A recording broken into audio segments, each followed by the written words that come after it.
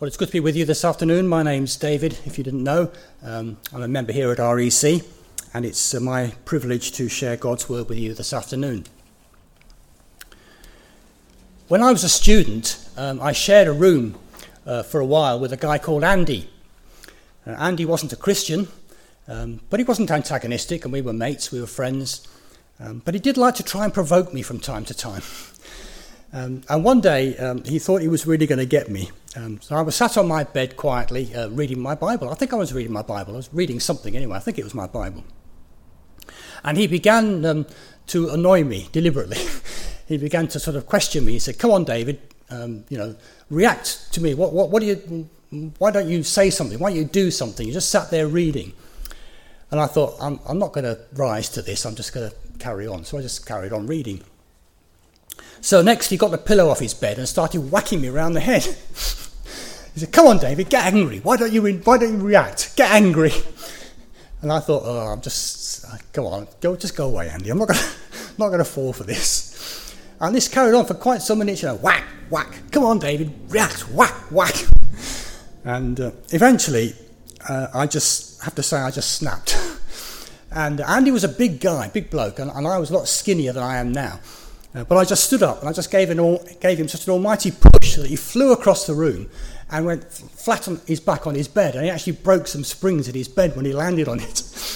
And he just lay there, his eyes were wide, and he just stared at me, and then he burst out laughing, and I laughed too, and I apologised to him for doing it, and he apologised for me for being a pain in the neck, and we were mates again. But the fact is that I lost patience. Has anybody else lost patience ever from time to time? You can nod if you want. It's very easy to do, isn't it? Especially when you're being annoyed or someone's getting on your back. It's easy to lose patience. So what is patience then? What does it mean to have patience? There's an old proverb that says patience is a virtue, seldom found in women and never found in men. That's not a biblical proverb, by the way, it's just a saying. And we talk about patience, don't we, as if it's almost unattainable, really. We talk about the patience of Job or the patience of a saint, as if, us ordinary folk could never be that patient. We couldn't actually attain to that. What is patience? What is biblical patience? Some versions of the Bible use the words forbearance or long-suffering, particularly in that passage in Galatians where we read about the fruit of the Spirit, and patience is the fourth one. And I think those words, although they're old-fashioned words, forbearance and long-suffering, they perhaps give a better idea of what the Bible means when it talks about patience. And there are a lot of references to patience in the Bible, I can tell you, because I went through the concordance to find out. I didn't look at them all, but there are a lot. But I think when we think about patience, we think about a rather negative concept, just having to put up with something, like you might have to have patience to put up with this interminable sermon as it goes on and on and on. But I think biblical forbearance is a much more active thing. It's the idea that we say to ourselves that we are not going to react to a particular person or a situation in the way that situation might warrant. It might warrant that we react to it in a certain way, but we decide within ourselves that we are not going to react like that. We are going to refrain. And it's something that I patently didn't do when Andy was doing his thing. So patience then is the opposite of losing your temper. It is the opposite of going off on one like I did. It is the antithesis of the reactive tweet or the spur-of-the-moment like or cancel on social media. It has to be thoughtful. It has to take time. It's not reacting immediately. One minister who I heard some years ago actually gave this advice. He said, you should never reply to an email immediately. You should always give it some time, preferably sleep on it overnight. And some of us find that very hard to do, don't we? We want to react. We want to give a response almost straight away. Especially if we feel we've been misunderstood or misjudged. We want to set the record right. We want to get back, react straight away. But patience is a fruit of the Spirit, as we've been reading. It's something that God wants to grow within us. It's something that he wants us to learn, something that he wants us to demonstrate to those around us. So as we delve into it, we're going to look at 3 headings that perhaps help us to understand biblical patience, godly patience, a bit better. So we're going to look at God's patience with us, and then our patience with God, and then our patience with one another. So firstly, God's patience with us then. Now, we've seen in this series so far how this fruit of the Spirit is a reflection of the character of God. We couldn't have these things growing in us if it wasn't the Spirit of God within us producing this fruit. And if it's the Spirit of God, then these things must reflect his character. They must be part of who he is. Bearing this fruit of the Spirit is part of us bearing the image of God, which he has created in us. It is, after all, the fruit of the Spirit of God. And as such, we would expect God to demonstrate these characteristics in his dealings with us. And that's what we find. One writer has described God's patience as God graciously restraining the infliction of punishment and the execution of his wrath. Now that might sound a bit negative, but we'll see how that fits in just a moment. Because we are very often quick to judge, aren't we, ourselves, to judge those around us. And sometimes we want to execute our own punishment on them. It might be by cold shouldering somebody, not talking to them anymore, or sharp words, or bad-mouthing them, gossiping about them to others. In this passage we've just read in verse 9, that God is patient with us. It says the Lord is not slow in keeping his promise, as some understand slowness. He is patient with you, not wanting anyone to perish, but everyone to come to repentance. God is patient with us.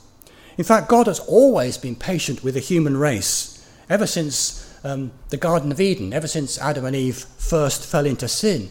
God has been patient with humanity. When, you remember when Adam and Eve were in the garden and God said, you can eat any of the fruit in this garden, a lovely, productive, fruitful garden, you can eat any of this fruit, but just one tree I don't want you to eat from. It's the tree of the knowledge of good and evil. I don't want you to eat from that. You mustn't eat from that tree. And of course they did, we know, they did. They disobeyed God. And God told them that the result, the punishment, if they did eat from that tree, would be death. Death. And when they ate, when they fell into sin, God could have taken their lives immediately, quite justifiably, because he'd already warned them that was the case. So he could have taken their lives, but he didn't. Instead, he showed patience with them, and he demonstrated his mercy by allowing them to live out their natural lives. And God has showed patience to his people over generations. If you read through the Old Testament, you'll find that God's people, the Israelites, constantly rebelled against him. They constantly turned away from him to other gods. They constantly refused to obey him.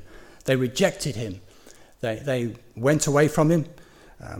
Sometimes they came back in repentance. Sometimes they served him faithfully again. But time and again, they fell away and rejected God, who had shown them such great mercy. And God was patient with them. He forbore them. He bore with them. He showed them mercy. In fact, when Moses asked to see God and to see God's nature, and God allowed his presence to pass in front of Moses, although Moses couldn't see God's face, the Lord proclaimed his name, and he said, I am the Lord, compassionate and gracious, slow to anger. And slow to anger is really a definition of patience, isn't it? Not getting angry, not flying off the handle, slow to anger. And time and again, the Israelites, although they provoked God to anger, he showed them patience by withholding his judgment. In the book of Romans in the New Testament, Paul says this. He says, in his forbearance, God left the sins committed beforehand. He means before Christ's atoning death on the cross. He left the sins committed before Christ's death unpunished. God was patient, waiting waiting for the right time for sin to be dealt with finally. Now, why was this? Why was God patient? Why didn't God simply destroy those who rejected him, who rebelled against him? Well, simply because if he had, then the whole human race would never have got off the starting blocks, because we have all rebelled against God. We have all turned our backs on him. We have all gone our own way, and we all deserve God's judgment, the sentence of death. It's been hanging over every human being ever since Adam and Eve ate that first fruit. But God's eternal purposes are to produce a bride for his Son at the end of time, and that bride is his redeemed people forgiven by God's grace and mercy, the church. And that plan could never be thwarted or stopped by human beings' rebellion. So God showed patience with mankind, with human beings, until Jesus should finally pay the price for sin and deal with sin once and for all and bring about this perfect new people of God. So how does God's patience work out then? Will he be patient forever? Will he just let us get away with it, as it were? And the answer to that is most definitely not. There was always a purpose to God's patience. Listen to what Isaiah, one of the prophets in the Old Testament, said. And he said this to the Israelites as they were rebelling against God and deserving God's judgment. And God said this through Isaiah. He said, Is it enough for you to try the patience of men? Will you try the patience of my God also? Therefore the Lord will give you a sign. The virgin will be with child and will give birth to a son and will call him Emmanuel. God's patience would result in the coming of the Messiah, the birth of the Lord Jesus Christ. And that Messiah, that the Lord Jesus, would bear the punishment that had been withheld up until he came. That verse in Romans that I just read begins like this. It says, God presented Jesus as an atoning sacrifice through faith in his blood. He did this to demonstrate his justice because, as we read before, in his forbearance, he had left the sins committed beforehand unpunished. So although God showed patience, there would come a time when sin would be punished, but it wouldn't be punished in human beings, or at least not human beings in general. It would be punished in one human being, the Son of God, the Lord Jesus Christ, who was perfect, committed no sin, and yet bore the punishment that was due to humans.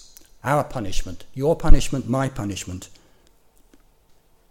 This then here is the wonderful heart of the gospel of Christ, the good news.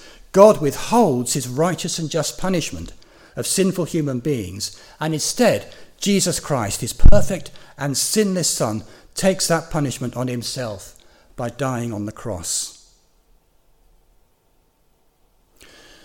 Where does that leave us today? Well, if you have trusted Jesus Christ as your Saviour and know that your sins are forgiven because he has borne them for you, then you will know and you will share the joy that Paul echoes in Romans when he says that there is now no condemnation for those who are in Christ Jesus. You will know that in your heart because the Spirit of God will confirm it to you. Jesus has taken your sin away. But what if you haven't yet come to Christ and received his forgiveness? Well, let's go back to 2 Peter and that verse 9 in chapter 3, where it says, The Lord is not slow in keeping his promise, as some understand slowness. He is patient with you, not wanting anyone to perish, but everyone to come to repentance. Now, Peter was writing this letter in the context of talking about the return of Jesus to judge the world, when Jesus is going to come back one day, not to die again, but to rule and reign and to be the judge of the world. So you see, God is patient, but there will come a time when every one of us will meet God, the judge, face to face. And it'll either be when we die or when he returns. And if we've left it until then, it's going to be too late. We're not going to have time from then on to turn to him and repent.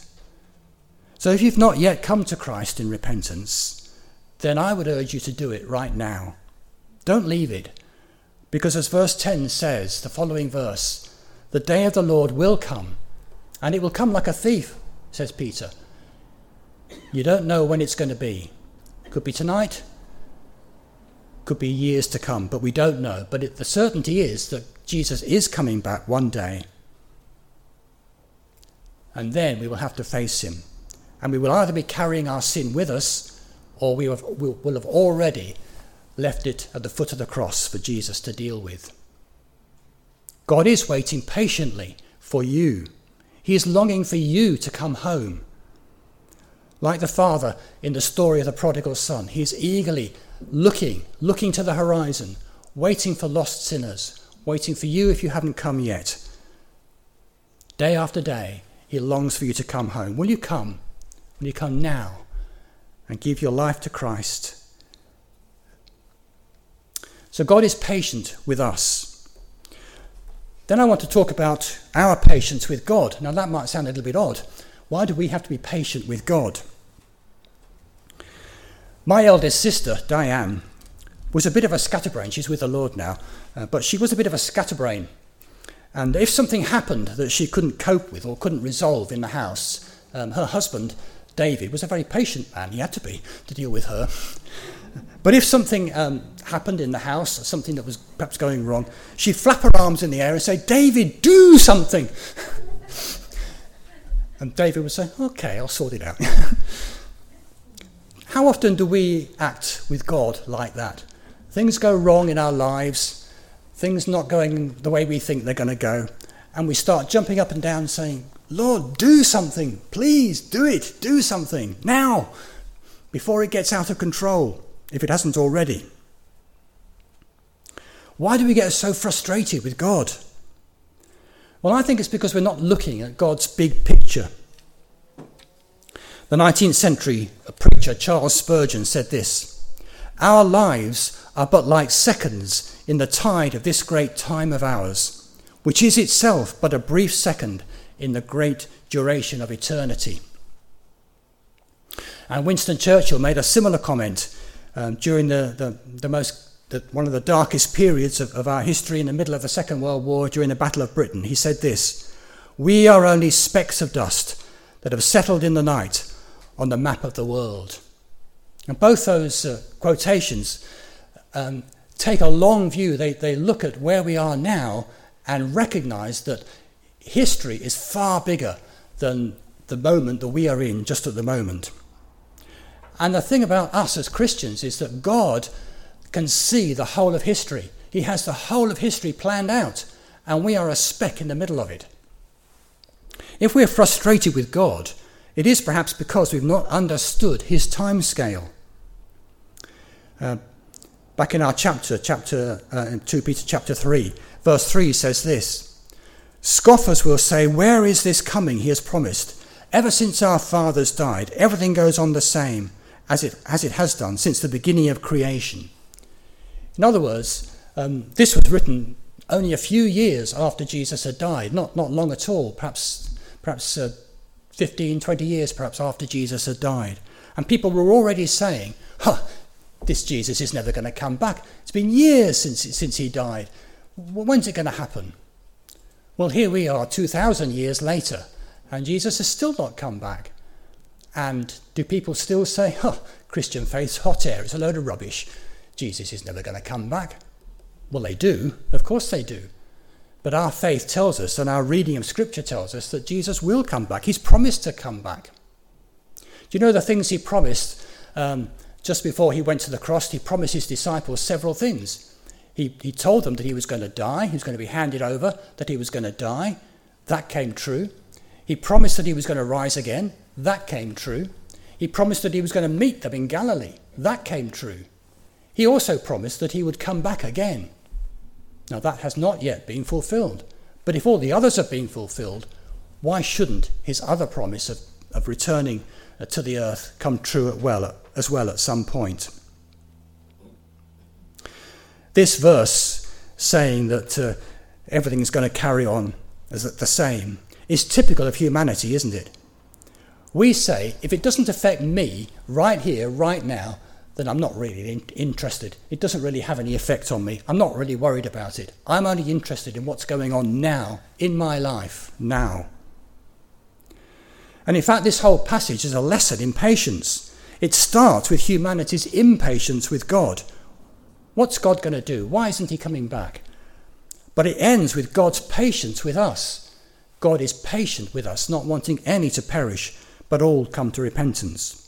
And in between those two, Peter covers the whole span of human history, from the beginning right through to the end. He tells us about the creation of the world. He tells us about the flood, God's judging of the earth. And he jumps right forward and tells us that one day this created world is going to be burnt up and a new creation will come. He looks at the whole span of God's history and he's saying, look, you're in the middle of that and God is patient with you. Just wait for God's plan to work out. Look at the big picture. Look at what God is doing. Don't get so caught up with what's going on in your life right here, right now, that you don't see God's big picture.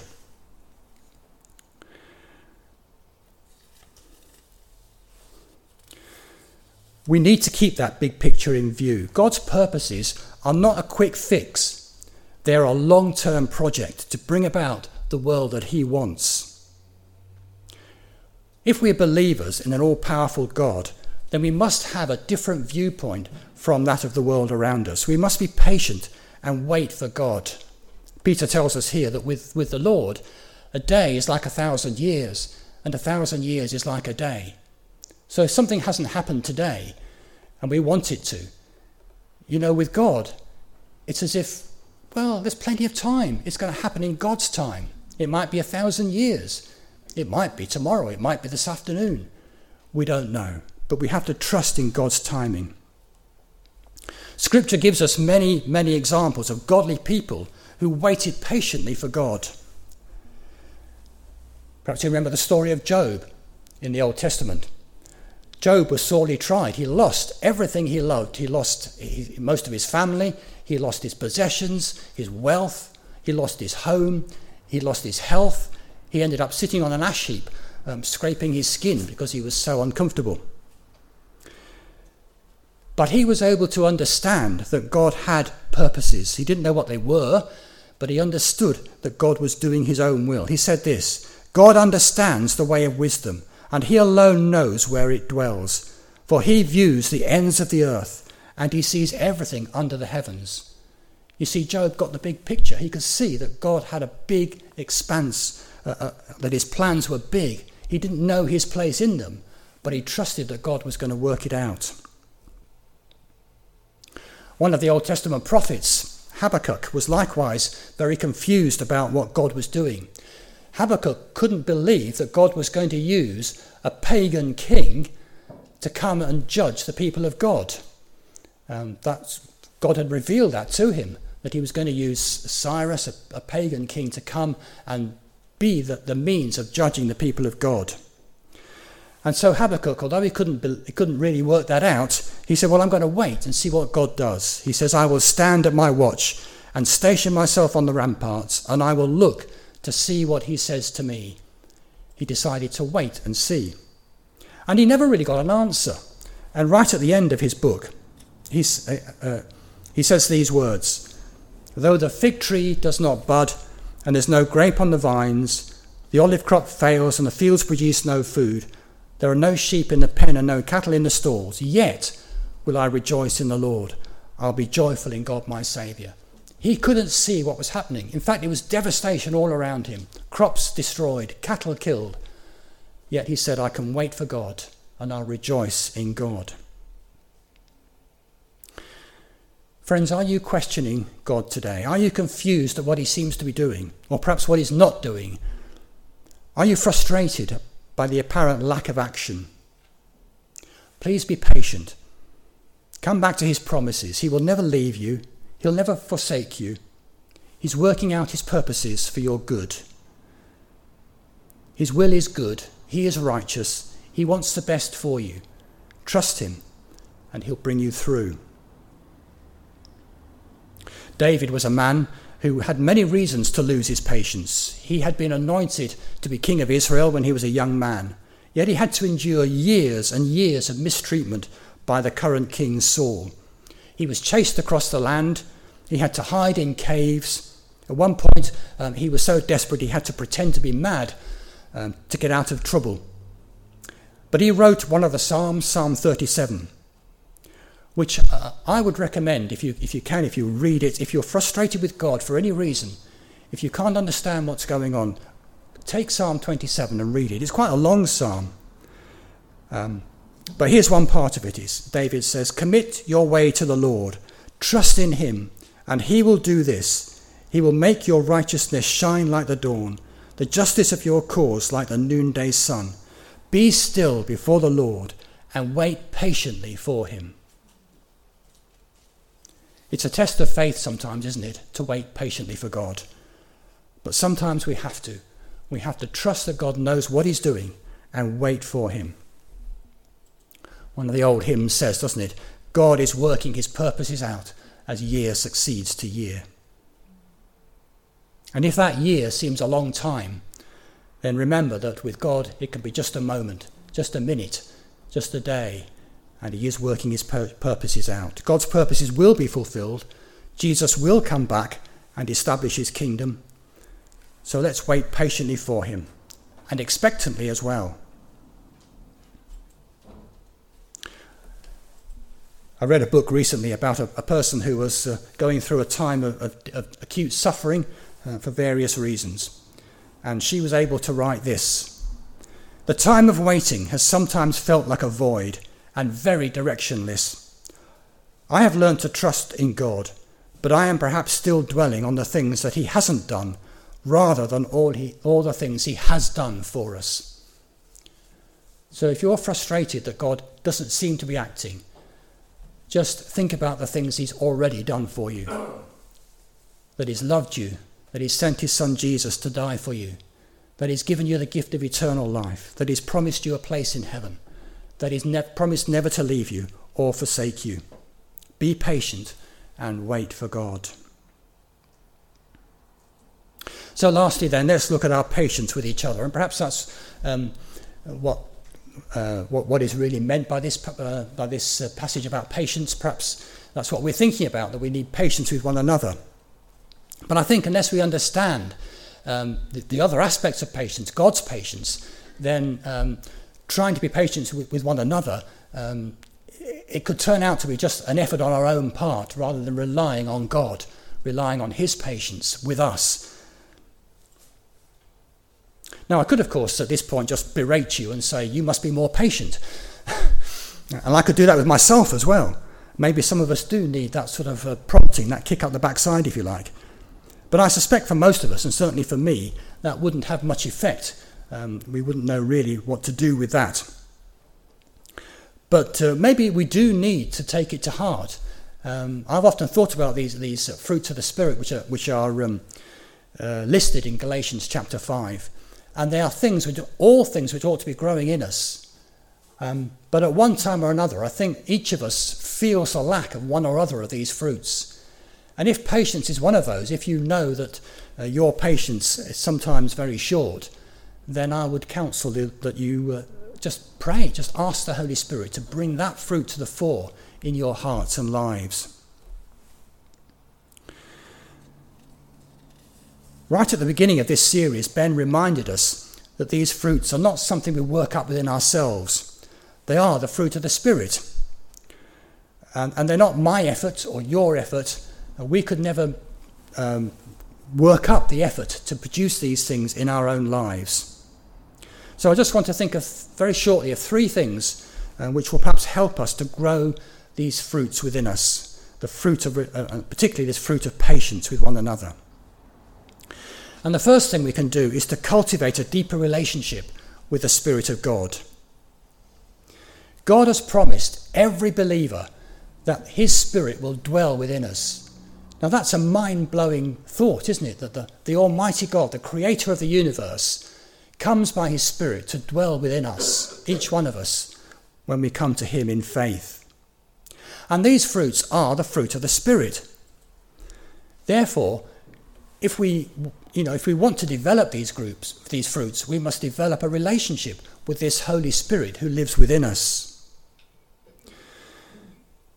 So when we're tempted to lose patience, let's stop and wait and just speak to the Holy Spirit who's living within us and ask him. Ask him for that extra patience, that extra forbearance, waiting till that moment of anger that rises up within us has passed away, and we'll let God, the Holy Spirit, take over and let him help us to be patient, to wait, to be kind to the person. So develop a deeper relationship with the Spirit of God. How do we do that? We pray to him. We read the scriptures, particularly read the Psalms, read people's response to God in praise, in worship. Yes, in questioning very often. How long, O Lord? How long must I wait for you to act? But very often those psalms that begin with that question, how long, end with worship and praise of God because his ways are perfect. So a deeper relationship with the Spirit of God. Then secondly, we can remind ourselves of God's patience with us. We've already thought about this, but the fruit we bear always comes as a result of God's mercy to us, his patience with us, his grace towards us. So Paul could write to the Colossians, "Therefore, as God's chosen people, holy and dearly loved, clothe yourselves with compassion, kindness, humility, gentleness, and patience." Now that's another list really of the fruit of the Spirit in a different way, to a different church he was speaking. But what he's saying there is that those characteristics, compassion, kindness, humility, gentleness, and patience, come as a result of what God has shown to us. He says we are God's chosen people. We've been made holy and we're dearly loved. So we need to reflect back on what God has done for us. And then these fruits can grow within us. Rather than get frustrated with other people, let's remember God's amazing kindness to us and dwell on that. And then thirdly, we can concentrate our thoughts on positive characteristics in people rather than the negative.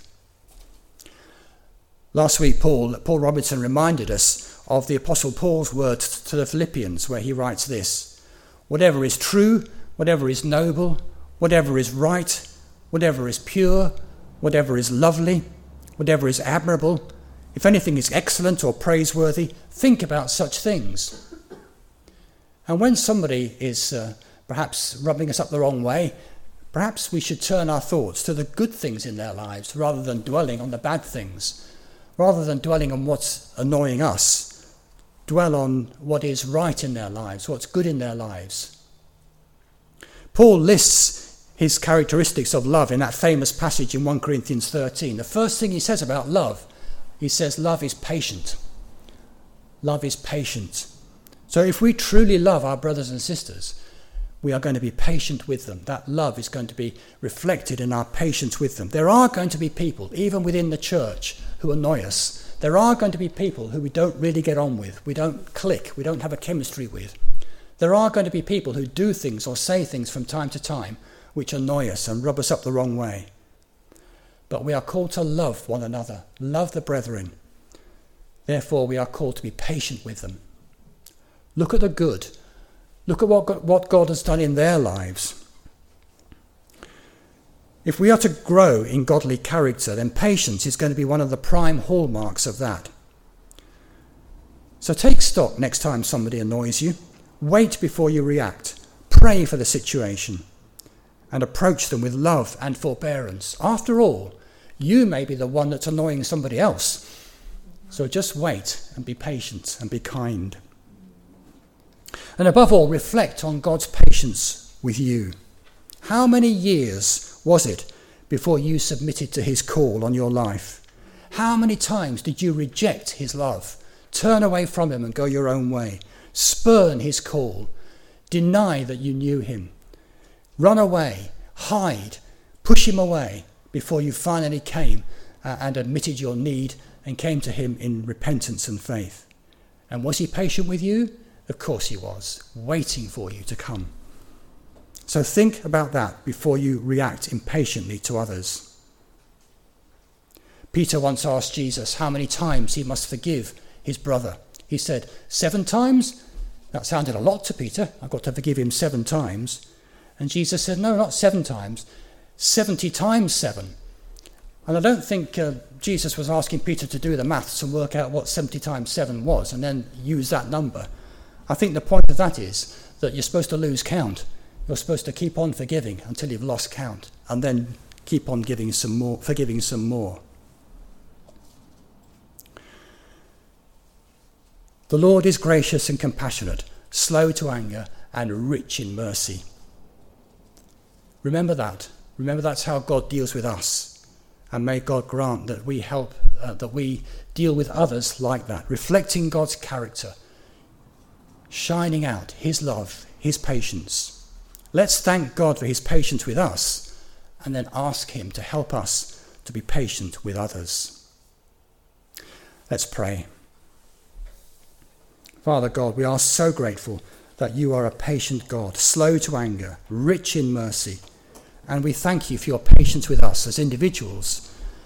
You've called us to come to you, and many of us rejected that call for many years. But finally we've come to you, and your patience has been so great, and we're so grateful for that. And we pray that you will grow the fruit of patience in us. Help us to see the big picture of what you are doing. Help us to see the good in others. Help us to be patient with them and to be loving and kind and gentle. And we ask it for your glory. Amen.